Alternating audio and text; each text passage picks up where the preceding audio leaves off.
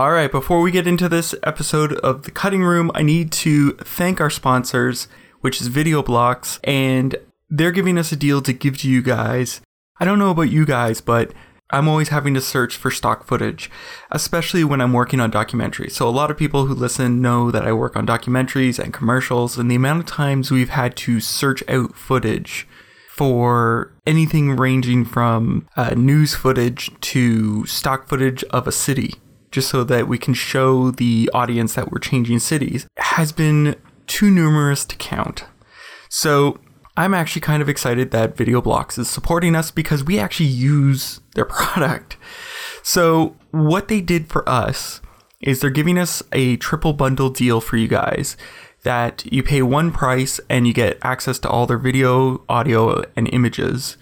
And that's $149. So that's all their video, audio, and images for $149. That's it. Locked off. You're good to go. With this, you get studio quality footage, audio, and images at a fraction of the cost compared to the others. You get to download all the stock media you could desire. All the content is royalty free, and there's content constantly added. So if you want this $149, and I encourage you to go do it because they support us, and without their support, we wouldn't be able to continuously put out these podcasts. To get this deal, go to videoblocks.com/AOTG. That's videoblocks.com/AOTG to get all the stock footage, audio, and images you can imagine for just $149. That's VideoBlocks, videoblocks.com/AOTG to save on millions of studio quality stock media from VideoBlocks. But with all that said, let's get into this podcast. What, in addition to the right equipment, does it take for the job of film editing? Welcome to The Cutting Room, the official podcast of AOTG.com. I'm your host, Gordon Burkell, and this episode, we're interviewing Lynne Willingham. Now, Lynne's work includes some of the most memorable shows in the last 20 years, and that includes Breaking Bad, True Blood, The X-Files, among many, many others. Lynne and I sat down just before Edit Fest, and this was going to be used to promote Edit Fest, but there was an issue in our cutting room with, if you heard our bonus episode that we threw up on SoundCloud, with a small fire in her building. So unfortunately we had to postpone this posting. Now we're getting it up, and I want to thank Lynne for being so patient with this. I also want to thank Carly McKeating, who cut this episode and got us up and running again. One last thing before we get into this interview, I want to give 2 shout outs to some people online. Eddie, who tweeted at me, as well as Sean.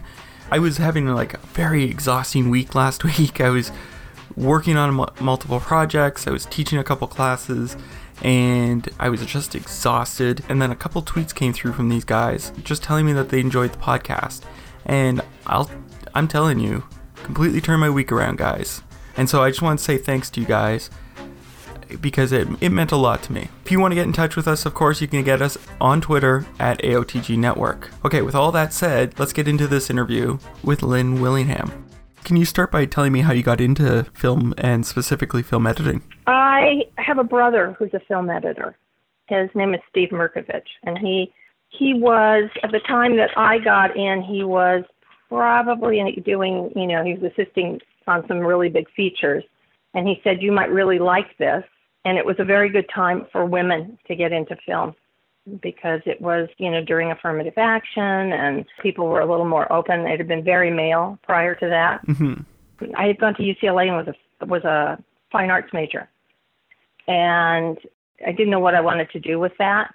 So I got married and the first time, and I dropped out of school.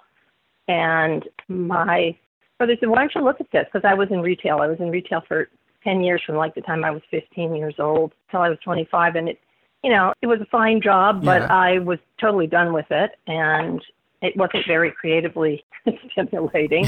And he said, check this out. So I did. And he had friends and I had friends who actually were film editors, and I could go and hang with them. So for 6 months while I was working in a small store, I was also driving over to Universal Studios every day and hiding from their union. They really had union reps at the time. And I was learning how to be an apprentice, but not getting paid for it. So I guess you'd call it an intern. Yeah. now, but then all they called it was, somebody who shouldn't be there. And I did that for about 6 months, and then I got a probationary job at Paramount for 2 weeks. They hired me for 2 weeks. I guess that was their, HR way of hiring somebody, and if they didn't like them, getting rid of them. Yeah. So I was in, and then Paramount hired me for 2 weeks, and I stayed there for 5 years, I think. Oh, wow. What were you doing at Paramount at that time? Film shipping, mostly.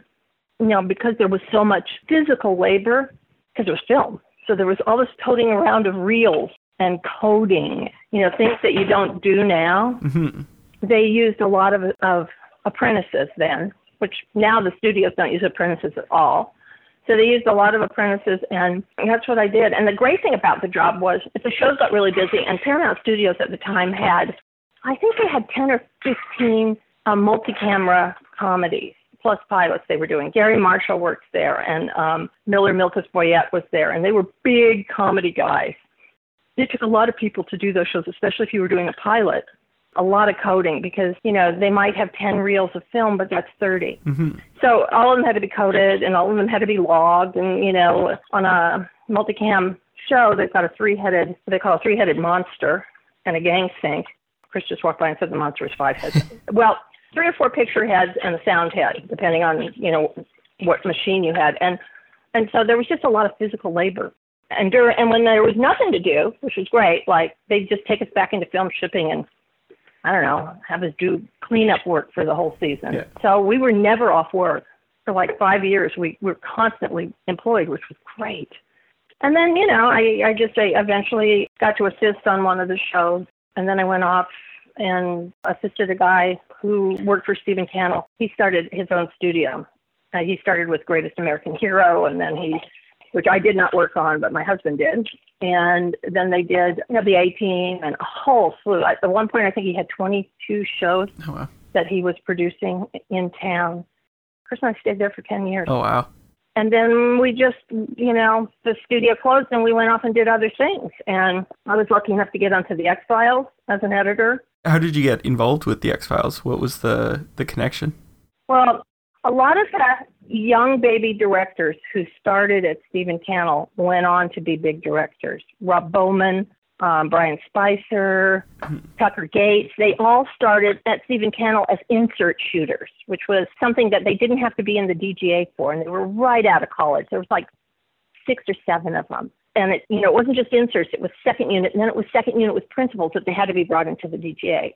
When you worked for Stephen Cannell, there was so much product going in and out that it was like you were in a university of how to make films and how to make them fast. So Rob, when the studio shut down, Rob was kind of on a uptick. Mm-hmm. Morgan and Wong, who were writers, had worked for Stephen Cannell. Morgan and Wong went off to do their own thing. Chris went to do, I think it was Space Above and Beyond. And Rob had gone over to the X-Files to be one of their directing producers. Maybe Chris was working for them at that time. Maybe he had come over to do Millennium.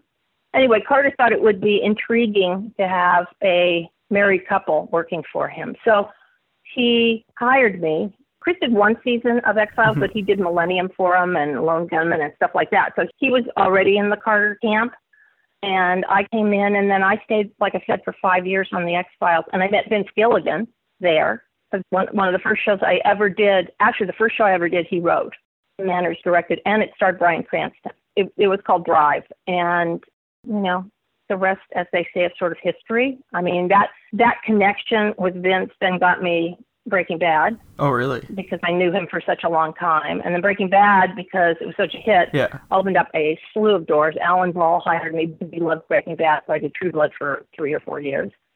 3 years, I think, and it's just one of those things that's mushroomed. Wow. Once you got onto something like X-Files, because you came in later, how did you sort of catch up with everyone and get into the groove with them? Like, was there anything you did to sort of get into the style or the technique, or?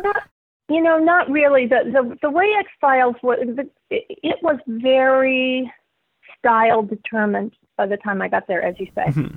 And consequently, the directing producers, Rob Bowman and Kim Manners, they really set a style for the show that was easy to follow. They were both very clean shooters, It wasn't shotgun. They knew what they wanted. They knew what the show was supposed to look like. I think both of them came in like the second year. And so it was kind of easy to follow their style. Mm-hmm.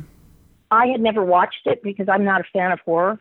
Strangely enough, I love cutting it, but it scares me if I watch it as an audience. So I hadn't watched The X-Files. And then I started, it's not like I went back and watched every single episode I'd never seen, because that would have been 80 episodes or something. I saw the ones that I needed to see, but I didn't see a lot of the first 3-4 years, whatever it was. And it was so in the camera, and it made such sense between the page and the camera that I didn't find there was a learning curve. The only thing I really, learned, and it probably was there, is that The X-Files was a POV-driven show. Yeah. So everything was from the POV of either Mulder or Scully, and everything had to be seen through their eyes. So the big thing about horror and scaring someone is the less you see, the more frightening it is. Mm-hmm. That was a style that had been obviously set up, and that was a style that was easy to follow because of that. If you had the option of showing the monster or not showing the monster, you dealt with the monster very sparingly because the monster wasn't scary. Your fear of the monster was scary.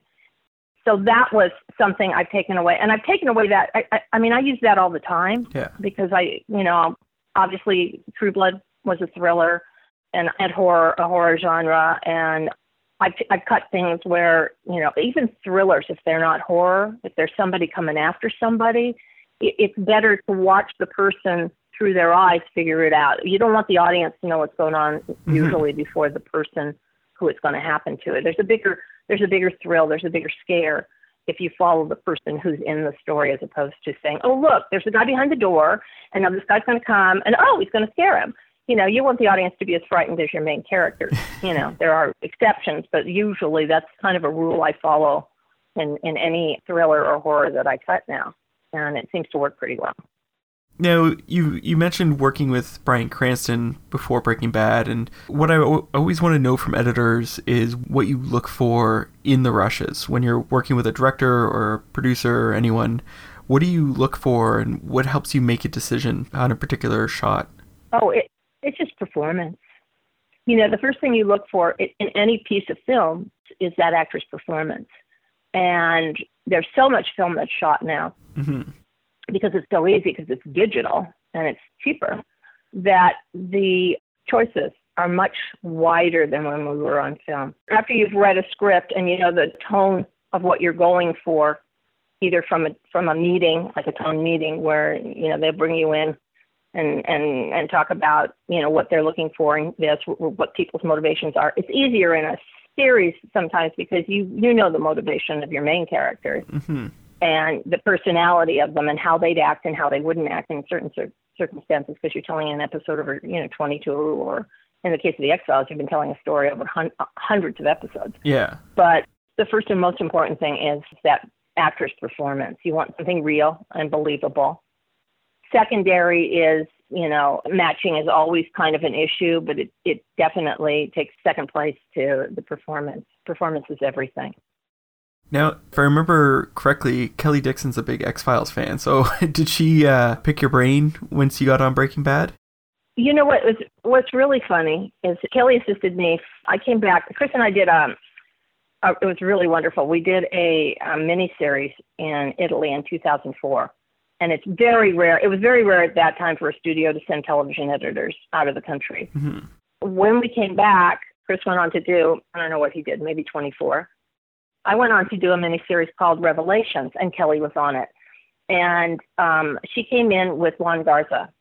It started off with Gabriel Raya and myself being the editors on this, and it was shot in Hungary, and he was in Hungary or Romania or someplace like that, and I was in the States. And it got to be such a big project with such a short schedule, but in the course of getting it on the air, we ended up bringing in like 3 more editors and assistants and visual effects crew. It was a huge thing. And Kelly came on, and she was, honestly, it was the funniest thing I've ever seen. She was like starstruck, and she knew more about the X-Files than I did. I just come off of 5 years on it, and she knew, she'd seen every episode, and she'd seen them again. I mean, it was like she had just watched all 200 episodes or something.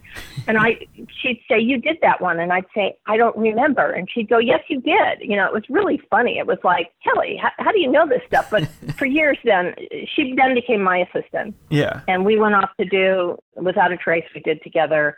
And then we got off of Without a Trace after 3 or 4 years, and we went and did the pilot for Breaking Bad. So over the course of four years that I worked with her before Breaking Bad, or 5 years, yes, she was the go-to expert on the X-Files. Absolutely. Now, you said you did the first episode for Breaking Bad. Is that correct? I cut the pilot, yeah. One of the, as far as I can tell, because I haven't cut a pilot before, but you're working to sort of figure out how this is going to feel and look, and, you know, there's going to be adjustments to it to try and make it work. What was the process like for the pilot to figure out the style or the feel or the tone? Well, the interesting thing about the pilot is it was probably the easiest pilot. It's the easiest pilot I've ever heard of being done. I mean, I've only cut like 3 pilots really in my whole career, and 2 of them were incredibly easy, and they were really good.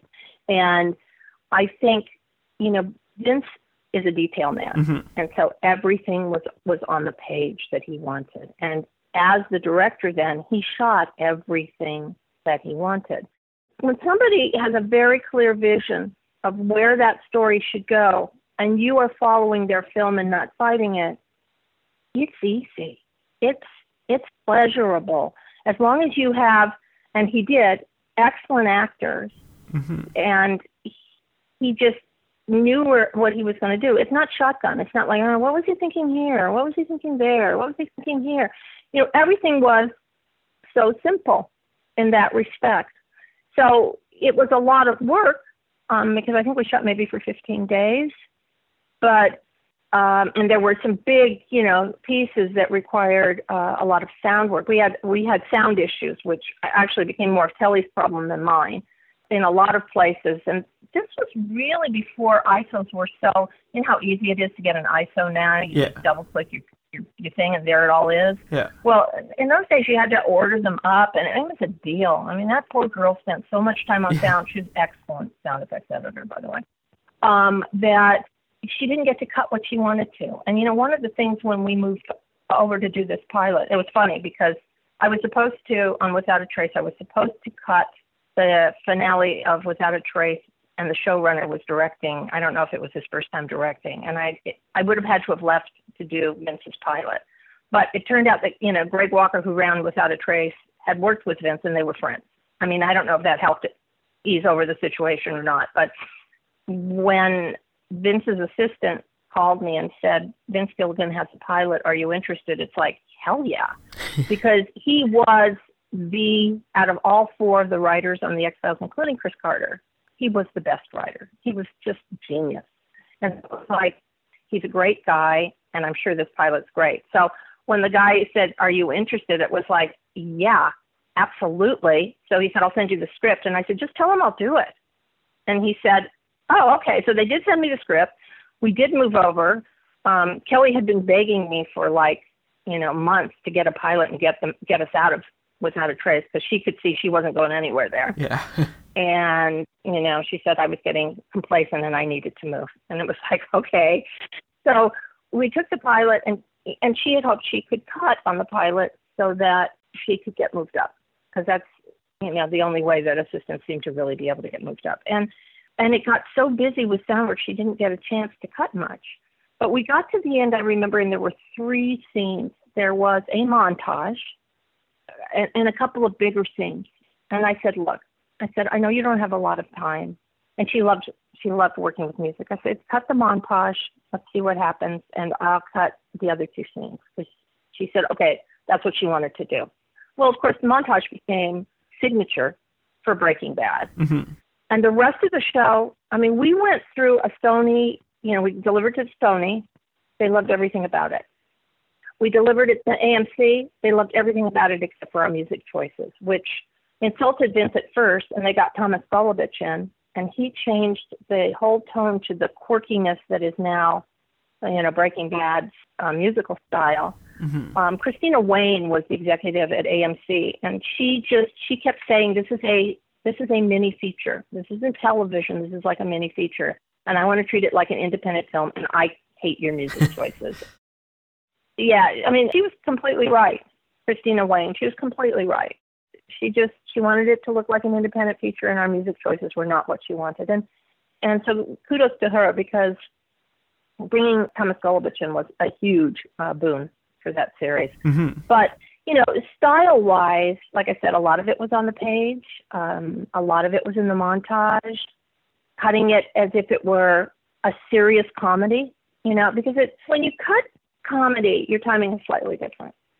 But in a lot of these shows, which are single camera comedies or dramedies, which is what Breaking Bad is, you've got to find the humor, but keep it very real. It can't make fun of itself. Yeah. It can't become a parody. These are real people in real situations, you could go off the rails so quickly mm-hmm. if you aren't careful. And so everything about it was pretty much perfect. The only thing, and I don't know if I set it up, people say, what did you set up style-wise in that? At first, I didn't think it was anything, but then you go back and you look at it, and it was like, yeah, okay. So the montages, obviously Kelly cut the first montage. I did have some input on that. And, both of us going forward cut a lot of montages, and that was a style piece. He, at one point in the opening of the show, he looks into the camera. He has a video camera that he's recording a final message to his wife, Skylar. And, Vince filmed this thing where he looks into his video camera, and he filmed it as video. Mm-hmm. And I thought, well, obviously, we have to cut to that. Obviously. To me, it was so obvious. And when he saw it, he said, I never intended it to be used there. And I said, what did you intend? And he goes, I was saving that piece for episode 12. And I was like, oh. I said, but it needed to be there. And he says, you're right, it needed to be there. So I think we set up that as part of a style. Yeah. Staying wide, letting the landscape and Albuquerque be part of become a character. That was a style choice, and a lot of it obviously is not just my style choices. They say that, or at least we say that if your producers have to change more than 80% of what you've done, there's something wrong there. They're working too hard, and so anything that you see is probably 90% the editors. 80 to 90% of the editors' work is in that cut. So if you're seeing a style. Mm-hmm. And even if that editor is following the style and not fighting it, that's a style that we establish, between the director and the editor. It's the collaboration for sure. And how did you approach editing the montages then? So, once Kelly had sort of established that? I can't remember what started her wanting to do these montages. I don't know if she went online and started looking at other montages or in shows that were starting to do it. But, music had started to become a very, very big deal in television shows, mm-hmm. Probably, 3 years prior to that. With Grey's Anatomy, a lot of stuff happened. And their montages were very floaty. It wasn't, you didn't hard cut to them. You didn't make it frenetic. What Kelly did with the first one, because it was a mess-making scene. Yeah. She just went and we picked a piece of music that we liked. That was the first thing. Mm-hmm. And then she just started, hitting it with all the pieces of film and then tweaking the film. If you go back and look at the very first montage, it had a lot of fun stuff going on with it. It's interesting because there's remnants in there of things that I know Chris had been doing in Millennium, I had been doing in X-Files, we had done in Empire, which are kind of these flashy dream things where you take the film, which you could do with film because it had run out and stuff, and you'd use a frame of it. And it would just jerk you into things, which she did, and I think we were digital. Mm-hmm. So what she did in the montage of the first one of Breaking Bad, she kind of used some of those same techniques. She'd take 2 frames and blow them up 400%, or she'd just push in, but it was all cut to the music. And that tweaking of images, that cutting it to a frenzied beat, because a lot of the music we used in those kinds of montages was hip-hop or metal. You had a really strong beat that you could cut to. I mean, if you go back, that's pretty much what it is. Yeah. We had cut it to one piece that we really liked in the pilot. And then I don't know if we couldn't get the rights to it, or Vince decided he wanted a different piece of music. And so they found a piece that was close. But when Kelly and I look at it, we both sort of go, because it's not exactly, it wasn't structured to be exactly on those beats to us. Nobody else could, other people couldn't probably tell except for a really high-end music editor or another film editor who actually sat down and watched it. Yeah. But that became the biggest deal for us in the montage. We would try and get a piece of music approved early on so that it wouldn't have to change. I did one, Johan Renck directed a show that had a montage that was a meth, it was a meth selling montage. And it was, the song I think was an instrumental called The Peanut Vendor, which, isn't hip hop, but has a very specific melody. Yeah. And at one point after it was cut, Vince wanted to change it. And I fought him tooth and nail on that. I said, you cannot change it now. It's cut to this. This is what makes it work. And finally he got outvoted, which was fantastic because when you've worked really, really hard on a montage and then you see it go off even a frame or two, it's like so disappointing. It doesn't matter probably to the rest of the world, but to you, it's like, oh, damn, it was so perfect the other way. Yeah. And then, they were able to start writing these montages. They started writing them into almost everything they do now, because I think that, they're still doing it on Saul. Montages are just part of their signature now, and people like to see the montages. But the most fun ones that I remember doing was the Narcos Corridos video that was in an episode, and it was a Narcos Corridos song is always done in celebration of a drug dealer. Are those the ones that appeared on YouTube? Like there was ones where it was like there was drug dealers in, I think it was Mexico, and they made music videos. So that's what that was based on? Yes, that's what it was based on. And it was so funny because they said, you're going to cut a Narcos Corridos video. And I went, okay, how do I do that?